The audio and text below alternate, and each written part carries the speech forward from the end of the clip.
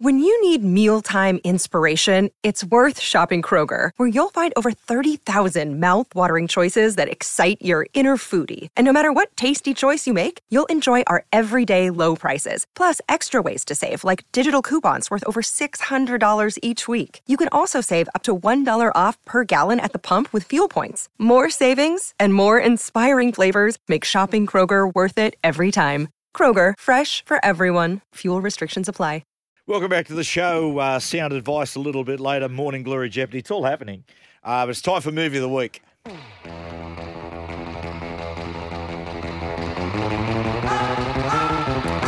the film today is one of my very favourites in the last decade. This is a beauty. Brad Pitt, Leonardo DiCaprio, Margot Robbie, Quentin Tarantino's Once Upon a Time in Hollywood.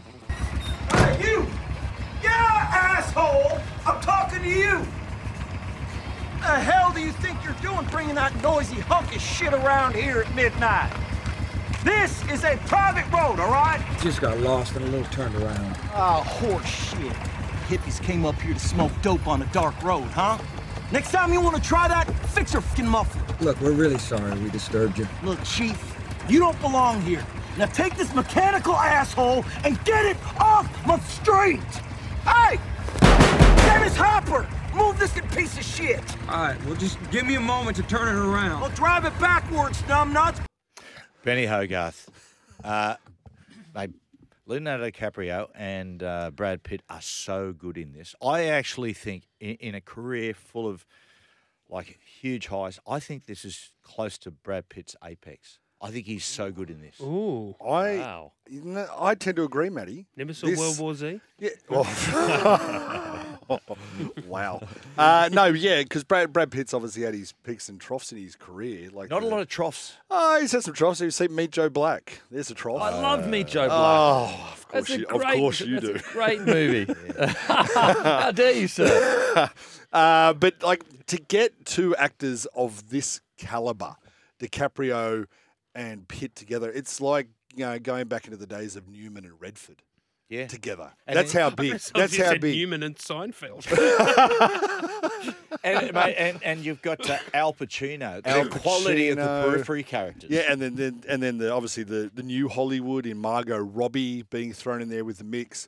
But this is Tarantino's, most recent attempt to rewrite history. Obviously, the Manson family murders. But oh, geez, I tell you what, when I saw this, I was at the cinema up there, the Orpheum in Sydney, and just the crowd was on its feet at the end when Brad Pitt and his trusty dog go ballistic on Manson. They were on their feet. They were on their feet cheering. People were cheering In the cinema, they were on their feet. Yeah. Well, I would have complained. It was unbelievable because, in the end, that scene is like extravagant violence against women. Yeah. And people, men and women were cheering because they're like, yes, Okay, take that, all right, Manson family. I've noted to ask, that was the thing that I just thought was, why, talk us through that scene. Obviously, that was like obviously they were meant ridiculously to go. In the history, the Manson murders, they went and killed Sharon Tate and Roman Polanski. And they were on their way to do that in the film, but of course, when they run across Rick Dalton, they go, "Hey, let's put some vengeance on this guy instead." And they walk into Brad Pitt, who's high on acid, and his trusty dog, and he sets the dog on the three hippies. I tell you what, he did a brilliant job of demonising the hippies. Oh, wow. Communists. It's to the point, as you said at the end there, he's just like, come on, get into it. But how much criticism did Tarantino get for that scene? Because it was very violent. You're right. There's a lot of violence. There's a lot of violence, especially when Rick Dalton, Leonardo DiCaprio, comes out and lights up his flamethrower and torches one of them in the pool. Tarantino, he just doesn't dip his toe in, so he's got balls. Like, for instance, with the Cliff Booth and Bruce Lee scene, to do that, you're dealing with a guy's legacy. Yeah, which got a lot of criticism from Bruce Lee's family, who said, "How dare you?" drag my father into this. How dare you, put him in, make him a bit of a caricature of himself. Do you want me to give you the insight into that? Okay. Yeah, please. Reading a book at the moment, The Last of the Action Heroes, and it goes into the making of all these films. And one of the chapters is about Steven Seagal and what an arsehole he is. right? And in a lot of ways, a bullshit artist, right? So he's on the set of Out for Justice. I love the names of the. But a great movie. Yeah, It's a great and movie. well, okay. With his 1-inch ponytail. Okay, so they've shot a scene, and as he's had it said, Seagal in between scenes holds court, telling people about all his Buddhist views and all the things he's done. Anyway, they're between scenes, and he starts bragging to all the cast and crew, calling himself the toughest man on the planet. A person on set points over to this 55-year-old guy and says, "You're not the toughest guy on the planet. He is." Now, the guy's name was Gene LaBelle, and he was a stuntman in the late 60s. So Gene LaBelle's sitting there, and this is where Tarantino took the scene from. He's sitting there having a tuna sandwich, and Seagal challenges him, and he goes, "Just let me finish my sandwich first." Finishes the sandwich, gets up, and flogs Steven Seagal. Right? That's round one. Seagal, he chokes Seagal out. Right?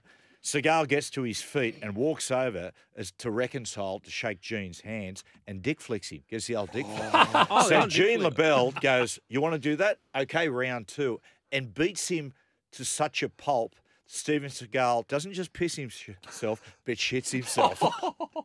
That is where That's a flogging. That's where Tarantino took that scene. Is that right? Okay. Yes. Well, Tarantino is renowned for borrowing true stories and borrowing different character names, dialogues from old 60s and 70s movies that he drops into his movies. They're nods. They're nods, but he does it as nods. 100%. No way am I saying he's stealing things. No. He's brilliant. But this one in particular, there's lots of nods in this one. Yeah, and it's compared to his yeah. others. Especially if you're a real cinephile, if you love movies from all genres and all countries, which Tarantino does, like with his love of B movies and exploitation, he really flexes it. Says Margot Robbie's good in it. Oh, Yeah, so good. amazing. But he got challenged, Tarantino, remember, for her not having enough dialogue in the movie.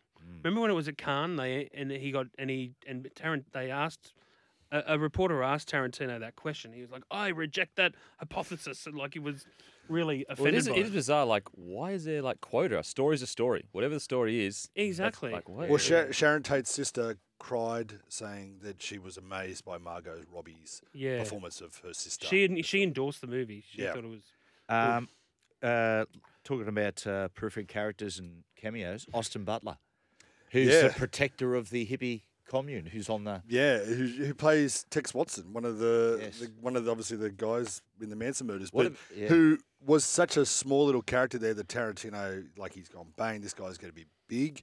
He's then Elvis, and he's now in the June Part 2 and will be enormous again. He's on the up. He's going to be the next But it great. shows you the quality of Tarantino's writing in the fact how he does his scenes is almost a throwback to the past. Some of the scenes are so long, but they've got such suspense and such good dialogue you don't realise. Like the scene where he goes in to see his old colleague at the hippie commune, and he's just laying there. And I want to see him, and now he's sleeping. Who apparently was going to be Burt Reynolds playing that character, but he died just before they started filming, so I had to bring in Bruce Dern to play that character.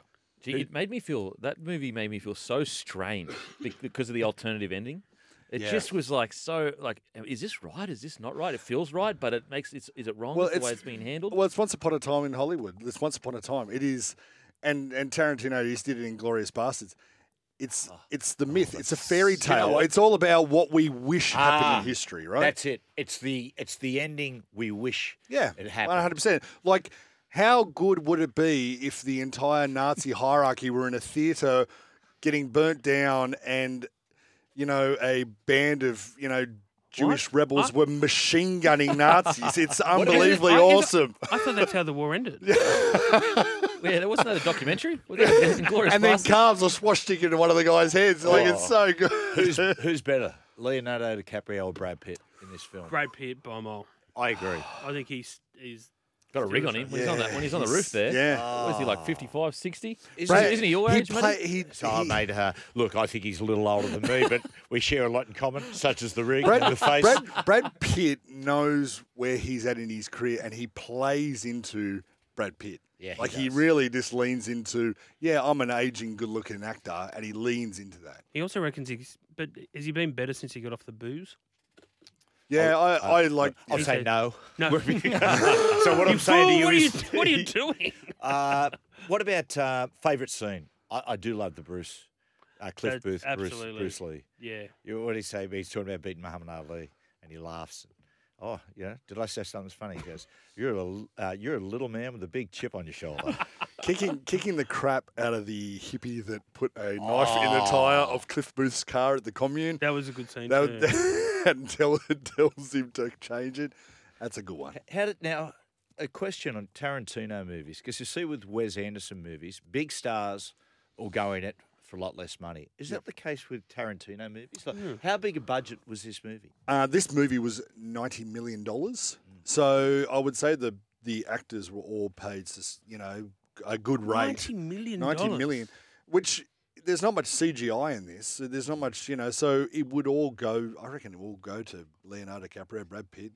But the problem is he writes these roles for these guys. Yeah. He's not like, I've written a role, let's audition. Although Macaulay Culkin apparently auditioned for this, and his audition was a disaster. I find that hard to believe. Find it hard to believe. But it made $377 million. So, they get their money back. And How that's much did they Tarantino. make? $370? Like people will, it's like, going and seeing Oppenheimer now at the cinema. People are going to go see it Yeah, I'm because seeing it's it a Christopher Nolan film, right? Yeah. If it's a Tarantino film, people will put bums on seats. I just love the fact that he is one of the last bastions of I'm going to make a story, and nothing is going to dictate me the terms of what is going to be in this story.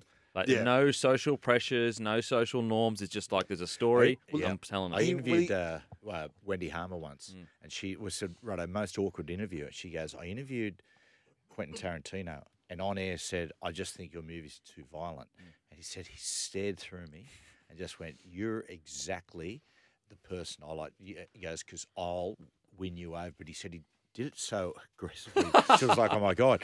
Anyway, at the end of the shift, he went downstairs to Triple M or upstairs, wherever they were at that point in Bondi. And she said she was going down to the car park, and the lift opens up, and it's Tarantino.